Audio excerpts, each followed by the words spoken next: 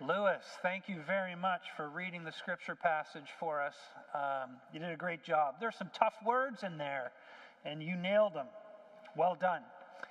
We are continuing on a short series through Acts chapter 17, this story of Paul's encounter with the Athenians, and we're looking at it to understand some principles of cultural engagement that will help us in our endeavors, in our attempts to speak to our non-Christian neighbors and friends and co-workers and colleagues, etc. Now, obviously, the culture that Paul spoke to is different from our culture. His culture was a very religious culture. Our culture seems to be a very non-religious culture. Nevertheless, there are principles that are applicable in all times and in all kinds of circumstances, in all kinds of places, and those are the things that we're unpacking week after week as we make our way through this passage. Last week, we talked about how when the gospel gets into you, what it does is it gives you new hearts, it gives you new eyes to love your culture. And that's an important principle to remember. Oftentimes we can become so frustrated with what we see happening in the culture. If you're a Christian, you see things happening in your culture that frustrate you, that upset you, that bother you very deeply, and you think to yourself, I'm so mad, I'm sick of it, I want out of here.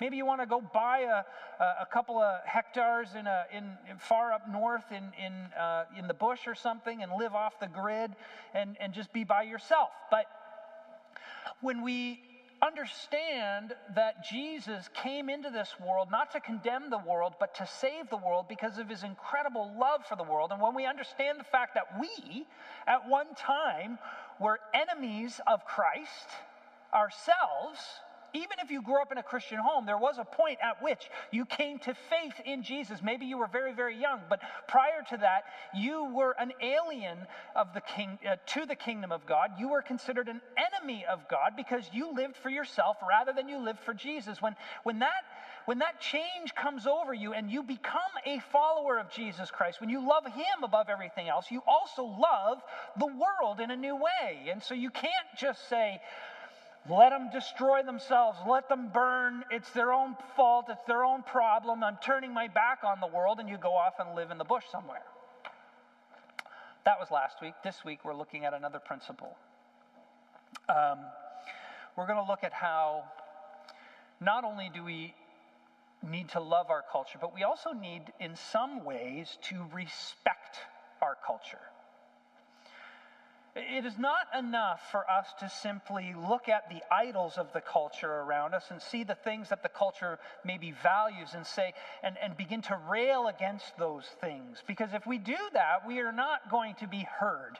Okay? Like take, for example, an issue that is very much in the news a lot right now and is on the minds of a lot of people right now, the issue of human sexuality and human identity. So we're talking sexual orientation, gender identity, these kinds of issues. Now, as a Christian, you may have a biblical understanding of these issues that are rooted in Scripture, and you believe that they're very, very important, and the culture may have a very radically different understanding of these issues than Scripture does. And I can get up here and I could rail against these changes to the way we understand these issues, and you can get on social media and you can find memes that make fun of the confusion that seems to be out there in the culture, and you can put them on your Instagram page or send them to your friends through Snapchat or put them on your wall in Facebook or whatever, and you can feel very good and righteous about that yourself. But if you actually want to get a hearing with people who come from a cultural perspective, I promise you that will not work. That won't work. People aren't going to listen to us if we disdain the very things that are important to them and the very perspective that they come from. We need to respect the culture that we're trying to reach. And in fact, there are good reasons to respect the culture that we're trying to reach. How do we do that? Well, that's what we're going to look at this morning. There's three things we're going to see. In order to respect the culture that we're trying to reach, we need to find common ground. We need to look for common ground between us and the perspective of the secular world in which we find ourselves. That's the first thing. Second of all, we need to understand the presuppositions behind the beliefs that our unbelieving friends and family and colleagues have. The presuppositions, the beliefs behind the beliefs. And then the third thing we need to do is we need to learn how to engage winsomely with those beliefs. So those are the three things we're going to look at. Let's look at them together very quickly. First of all, we need to find common ground. You'll notice that Paul says here, it says in verses 17 and 18, it says, "So Paul reasoned in the synagogue with both Jews and God-fearing Greeks, as well as in the marketplace day by day with those who happened to be there." So Paul is following a familiar pattern for him. This is what he often did when he went to a new city. He would find the synagogue, and he would go there, and he would meet the Jews there. And God-fearing Greeks, these were Greeks who had kind of converted to Judaism. These people knew the Old Testament. They knew the foundational documents of the Christian faith, and he would reason with them, it says. But then he would go to the marketplace, and he would reason with people who had no history and no understanding of the Christian faith at all. They didn't understand it in the very least. Paul would go literally to the marketplace of ideas, because in the marketplace in the city was where you had, of course, the vendors there, and they were opening their shops and selling their wares there, and that's where people went to gossip and talk about what was happening in the city. But it was also the place, literally, where ideas were bought and sold, where people went to kind of persuade others of their way of thinking, and Paul was just one of many people in that space sharing his position and his point of view. But here's the point. He went to their turf. He went to their turf. I'm not saying that we should street preach. Maybe we should. I don't know. I'll admit I'm a little nervous about doing that myself. But I'm not arguing that we should go out and street preach. What I'm arguing is that Paul is showing us that a pattern we need to adopt if we care about our communities is we need to be involved in our communities. So you join a sports team or a sports league, and you participate in the community sports league in order to get to know non-Christians and be in relationship with them. You know, one of the things, frankly, that is an obstacle to a lot of Christians sharing their faith is the fact that they don't know very many non-Christians. They maybe know them casually, but they don't have many relationships with non-Christians, friendships with non-Christians.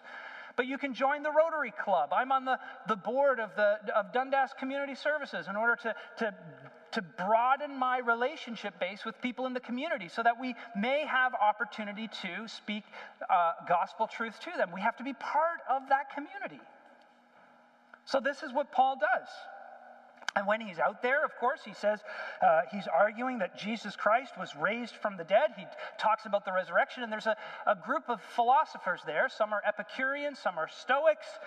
These are different schools of philosophy, and they hear what Paul has to say, and they say, you know what, you need to come with us. You need to go talk to the council of elders of the city. These are the people at the Areopagus, also known as Mars Hill.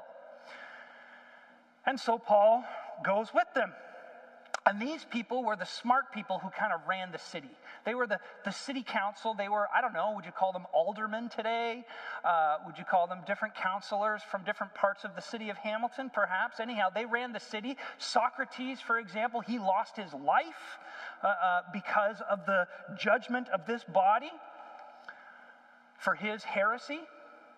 Paul was speaking of Jesus and the resurrection, and it says in the text that they thought maybe he was advocating foreign gods. Perhaps he was preaching some kind of treason, or maybe it was blasphemy. In any case, there's a danger to Paul opening his mouth in front of this group of people. And he's at the height of the academy. He's at the Harvard, at the Oxford University. He's at the Sorbonne of that day and age. And you know what?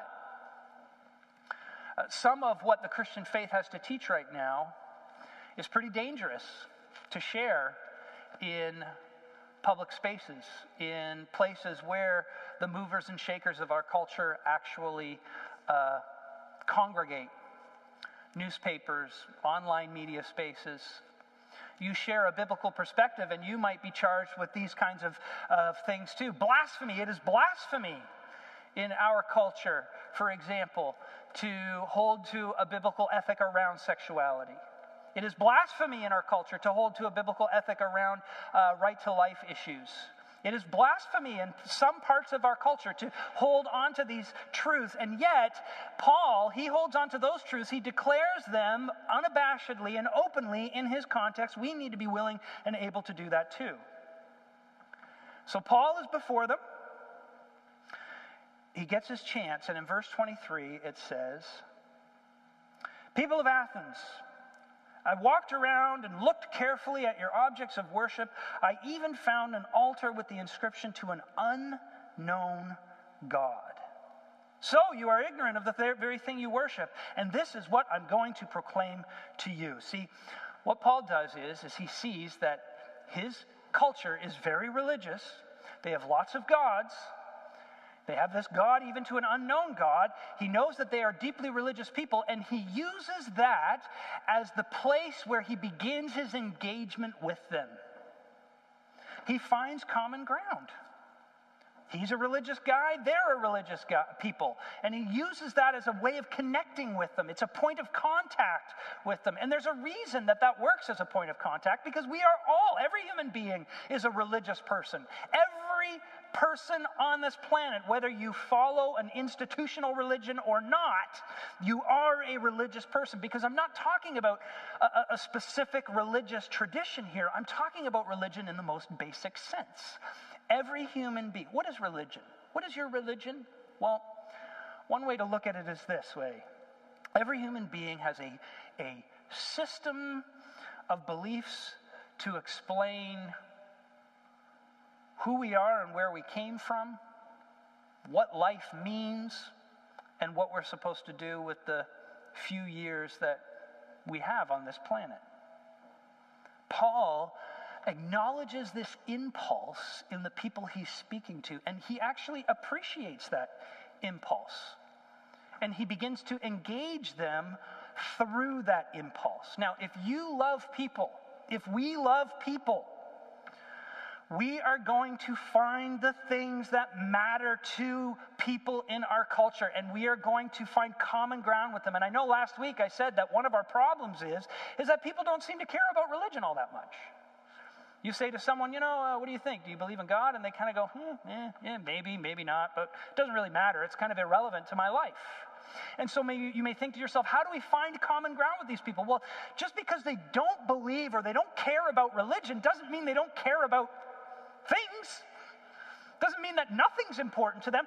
Think about things that are very important to people right now. What are major issues in people's lives right now? Well, one for sure is justice. This past week there's a horrible revelation of 215 children's bodies at an Indigenous residential school found in Kamloops, BC. And it's an absolutely horrific, terrible part of Canada's history, the whole residential school system. And the more I've learned about it, and frankly, to my shame, I knew very little about it in my educational years, because our educational system kind of hid the truth about those kinds of things in our collective past. And the more I've learned about it, the more horrified I have become, as many have, about how Indigenous people were treated in generations past. And people, of course, are crying out for justice. They're saying something must be done. But how do you find justice? True justice that satisfies the aggrieved hearts in an issue like that. And how do people who are dealing with that, how do they find the strength to forgive, to let go, to be able to move past it and not carry the generational trauma and the baggage of that with them into the future? People are longing to find answers to the question of justice. That's one. Another one is joy, contentment, happiness. Everybody wants to be happy, right? Everybody wants to find joy in their life. They want to find purpose, and they want to find meaning in their life. They want their life to count for something. That's what makes it fulfilling. That matters to people. And People are struggling right now with the question of identity. Young people have had this perpetually throughout the years, but it's getting even increasingly heightened. It's becoming a heightened issue among people more and more, and that is the question of who am I, and who should I be? This is a huge question. It is a question that goes to the very root of our being, to the point where you have people questioning their identity as it relates to their physical bodies. The entire transgender question hinges on this issue of identity. Who am I and who do I want to be? And coupled with that is the need to belong. We all want to be loved. We all want to have relationships. We all want to be cared for. You know, one of the things that frustrates me sometimes about how Christians talk about the issue of same-sex attraction is they limit it simply to the question of sex. Like it's all about a sexual intercourse and about the physical pleasure side of it. But that's not what's at the root of it. What's at the root of it is this longing and this desire to be loved and to love.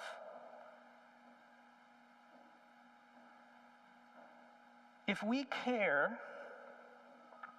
about our culture, we will do the hard work of trying to find the common ground and respecting our culture's questions about these deep and profound existential issues that Scripture speaks to in spades. But that's not enough, okay? That's not enough. That's the first thing we got to do. But that's not enough. We have to go deeper. We have to understand the presuppositions, the beliefs behind the beliefs that people have. Because it's all well and good for Paul here to go to the Athenians and say, you are very religious. I noticed that. But if you want to speak to the hearts, if he wants to speak to the hearts and capture the minds of the people, he needs to understand the belief behind their religious belief. Here's the question that needs to be asked. Why do the Athenians have a statue to an unknown god? What was the purpose of this statue for an unknown god? What purpose did it serve? And you might say, well, it's obvious because they were so religious. Yes, they were so religious.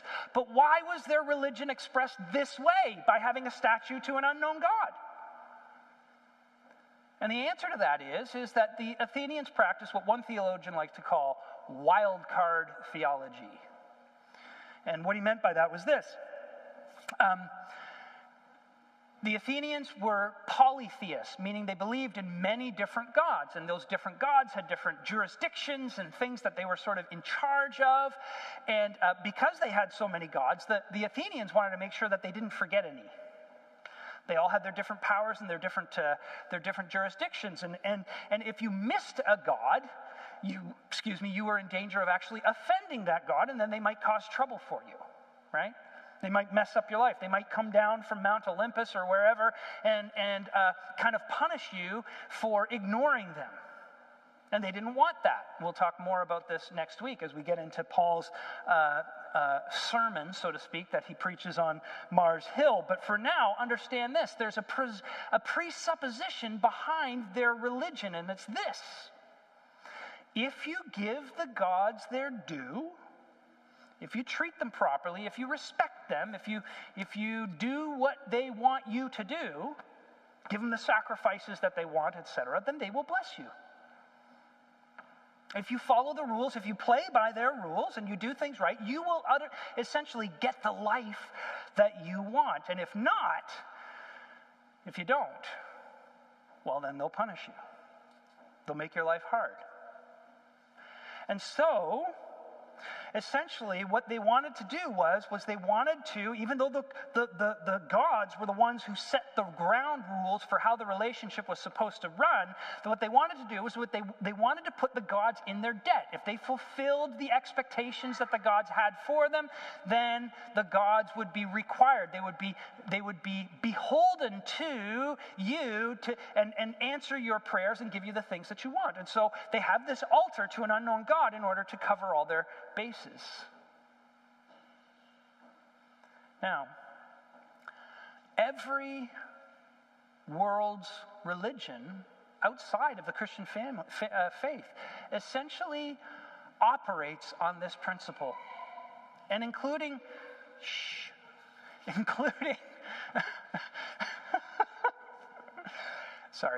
including unbelievers. Like, if you're not a Christian, you're thinking to yourself, well, yeah, I can see how religions work that way, but I'm not a Christian. I don't have any God that I'm worshiping. You operate that way too. You say, well, I believe in myself. Fine. You have your own set of rules for yourself. You have your own beliefs about how life should go. And if you do the things that you ought to do, if you follow your rules, then you should be happy. So you think, well, if I get the right job, if I work hard at the right job and I'm successful, I'll have a happy life. If I can buy that car, or if I can meet that woman or that man, if I can have that kind of family, I will have a happy and contented life. And so I do the things that should get me those things. And then if those things don't come to me, then I'm furious and I'm upset. It's not that different from the Athenians. See, there's beliefs underneath our beliefs. Here's a way of kind of understanding this. You know how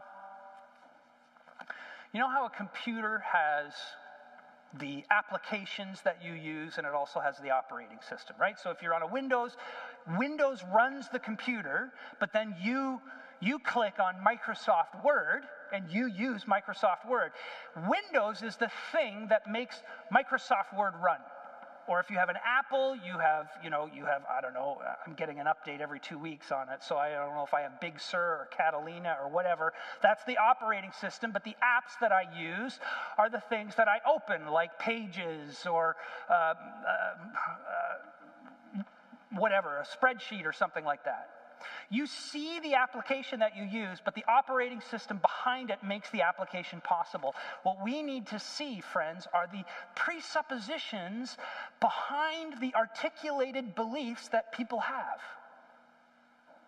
I believe that everyone should be free to choose who they love. What's the belief behind that? I believe that taxes should be low. Well, what's the belief behind that? What's the presupposition behind that? So Paul, not only does he respect his culture by finding common ground with them, but he also respects his culture by understanding the presuppositions, the beliefs behind the beliefs that drive the articulated beliefs. Third thing, once you do that, hopefully what you can do is you can kind of engage your culture winsomely. Paul, he shows up at the Areopagus, and he doesn't look around and say to these smart people, you got a lot of stupid idols around here. Right? He could have, I suppose. He could have gone in guns blazing and very direct like that. No, he doesn't belittle them or their religion. In fact, he goes on to use their own religious insights as part of his presentation. So in verse 28, for example, it says, this wasn't part of our reading, but it is in the text. It says, "For in him we live and move and have our being, as some of your own prophets have said, we are his offspring." Paul cites a philosopher and a poet in his presentation, in the argument he's making. So he's showing them that he understands their culture and their cultural artifacts. And he shows deep respect for the cultural insights that he discovers. And this is called, in the Reformed community, we call this the doctrine of common grace. All truth is God's truth. God's truth can be discovered not just by believers, but by unbelievers as well. And when that truth is found by unbelievers, we acknowledge that, and we accept that, and we celebrate that. You see, one of the things we need to do as believers today, friends, is we need to learn to communicate in our culture as what you call minoritarians. Minoritarians. Because you see, for a long time, our culture, this culture, was a so-called Christian culture. I'm not saying everybody was Christian, but what I am saying is that the values that informed much of our collective cultural behavior, the way we structured our society, was informed by the Judeo-Christian tradition. And I've mentioned this book by Tom Holland many times, Dominion. If you don't believe me, read that book. He demonstrates very clearly that that is the case. And so we, as Christians, we have been kind of part of the majority. And when you're part of the majority, you're not necessarily as polite, hey? You maybe don't mind your manners the same way. I admit, when I'm in my own house, I probably don't have the same table manners I would have when I came over to your house and ate dinner with you. I might not sit as straight in my chair, or maybe I eat a little faster than I should, or maybe I take too much food in a serving or something like that. But when I'm in your house, I think about where I am, and I think, well, how do I conduct myself in a way that is not off-putting? And frankly, friends, there are some voices out there in the Christian community that are sounding pretty shrill and pretty angry and pretty disrespectful of the people that they disagree with. I see stuff sometimes on Facebook about, comments about government and how they're run by Christians, or different positions around how COVID is being handled. And I think to myself, how is this a Christian witness? Yeah, you can disagree, and you can disagree vehemently. We're going to see the Apostle Paul does that too. But you don't have to do it with disrespect. You don't have to do it with disdain. We need to learn to share the gospel message in a gospel manner. Because that's what shows how the gospel has gotten into us. You see, if we really care about people, if we really care about the gospel, if we really care about people hearing what we say, we will care very, very much about how we say it. Doesn't mean that we're not truthful. You can be winsome and you can be truthful. Look at Paul in verse 22. He says, I see you have an altar with an inscription to an unknown God, so you are ignorant of the very thing you worship. And this is what I'm going to proclaim to you.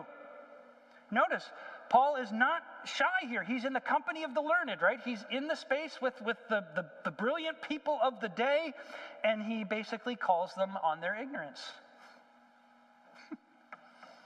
We'll talk more about that next week, but realize now, if we're going to win a hearing in our culture, we need to learn to respect our culture.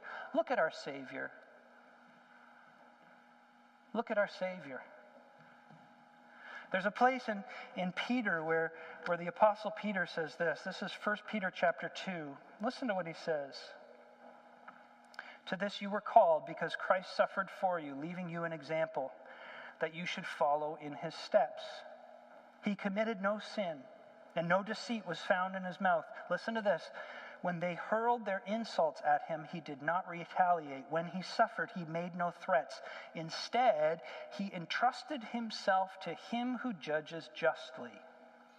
He himself bore our sins in his body on the cross, so that we might die to sin and live for righteousness. By his wounds you have been healed. Listen, Jesus was reviled and he reviled not. Jesus was insulted and he did not insult. And Peter is the same way, because you see, it says up in verse 18, very interesting, it says that a group of Epicurean and Stoic philosophers began to debate with him. Some of them asked, what is this babbler trying to say? That was a slur, an intellectual slur. You know how Eugene Peterson in the Message translate this, his parable of or his paraphrase of the Bible? He translates this phrase as, what a moron. They called him a moron because he was preaching Jesus and the resurrection. And listen, friends, you will be called a moron. There will be people who say, what a babbler, what a fool, what kind of silliness you're bringing up as you in the modern Western culture we find ourselves of the 21st century. You're still talking about these ancient religious traditions that are so silly, and we should have outgrown them. That's going to happen to you. But if we do not respond in kind, we do the same thing our Savior Jesus did. We suffer in order that some might be won to the faith. Let me close with just a little story that I heard about a pastor who he grew up in a Christian home, but he wandered from the faith. He left the faith of his family and his upbringing, and he kind of became an unbeliever, or lived as an unbeliever for years during his university career. So he's kind of off the rails. And during that period of time, actually it was while he was in the Navy that this was happening. He was an American. And while that was happening, his older brother was in medical school, learning to become a doctor, and he was a believer, and he had all kinds of pressure to succeed in this very rigorous program. But while he was there, he took the time to find out what his younger brother, who had kind of wandered from the faith, he took the time to find out what that younger brother was reading. And he found everything that his brother read, and he read those things. And then when he would meet with his brother and hang out with his brother or talk to him on the phone, he would say to him, he'd say, yeah, I was reading this in this book, and I noticed that it said this, and what do you think of that? And he would bring this up. And the younger brother said, this older brother of mine, he respected my intelligence, and he engaged with what mattered to me. And so as we did that, I was willing to listen and hear what he had to say in response to what I was reading. And through that process, by God's grace, I came back to my Savior, Jesus. Friends, it's not a one and done kind of thing. It's not like a formula that we can just employ, and if we check off the boxes and we do all the right things, then the output will be, hey, people will hear the gospel and respond to it. No. There is mystery here because it is only the Holy Spirit who can ultimately turn hearts to Jesus. But we, as ambassadors of Christ, we have a role to play, and that role means find that common ground. Look for the presuppositions behind the beliefs that our friends have, and then engage with them winsomely, not judgmentally, not angrily, but with a posture of grace, just like our Savior Jesus, who has a posture of grace with us. Let's pray. Father, teach us to follow your will. Teach us to seek to be like Christ in the way that we engage our brothers and sisters. Father, through reading, through talking and asking good questions, we can understand the beliefs that are held deeply by those we love who don't know you. And as we do that, we pray that we will be able to respond to them with your word and with the truth of the gospel in a way that penetrates hard hearts, eyes to the wonder of Jesus, our Savior, our friend, our Lord, our King, and the one in whose name we pray. Amen.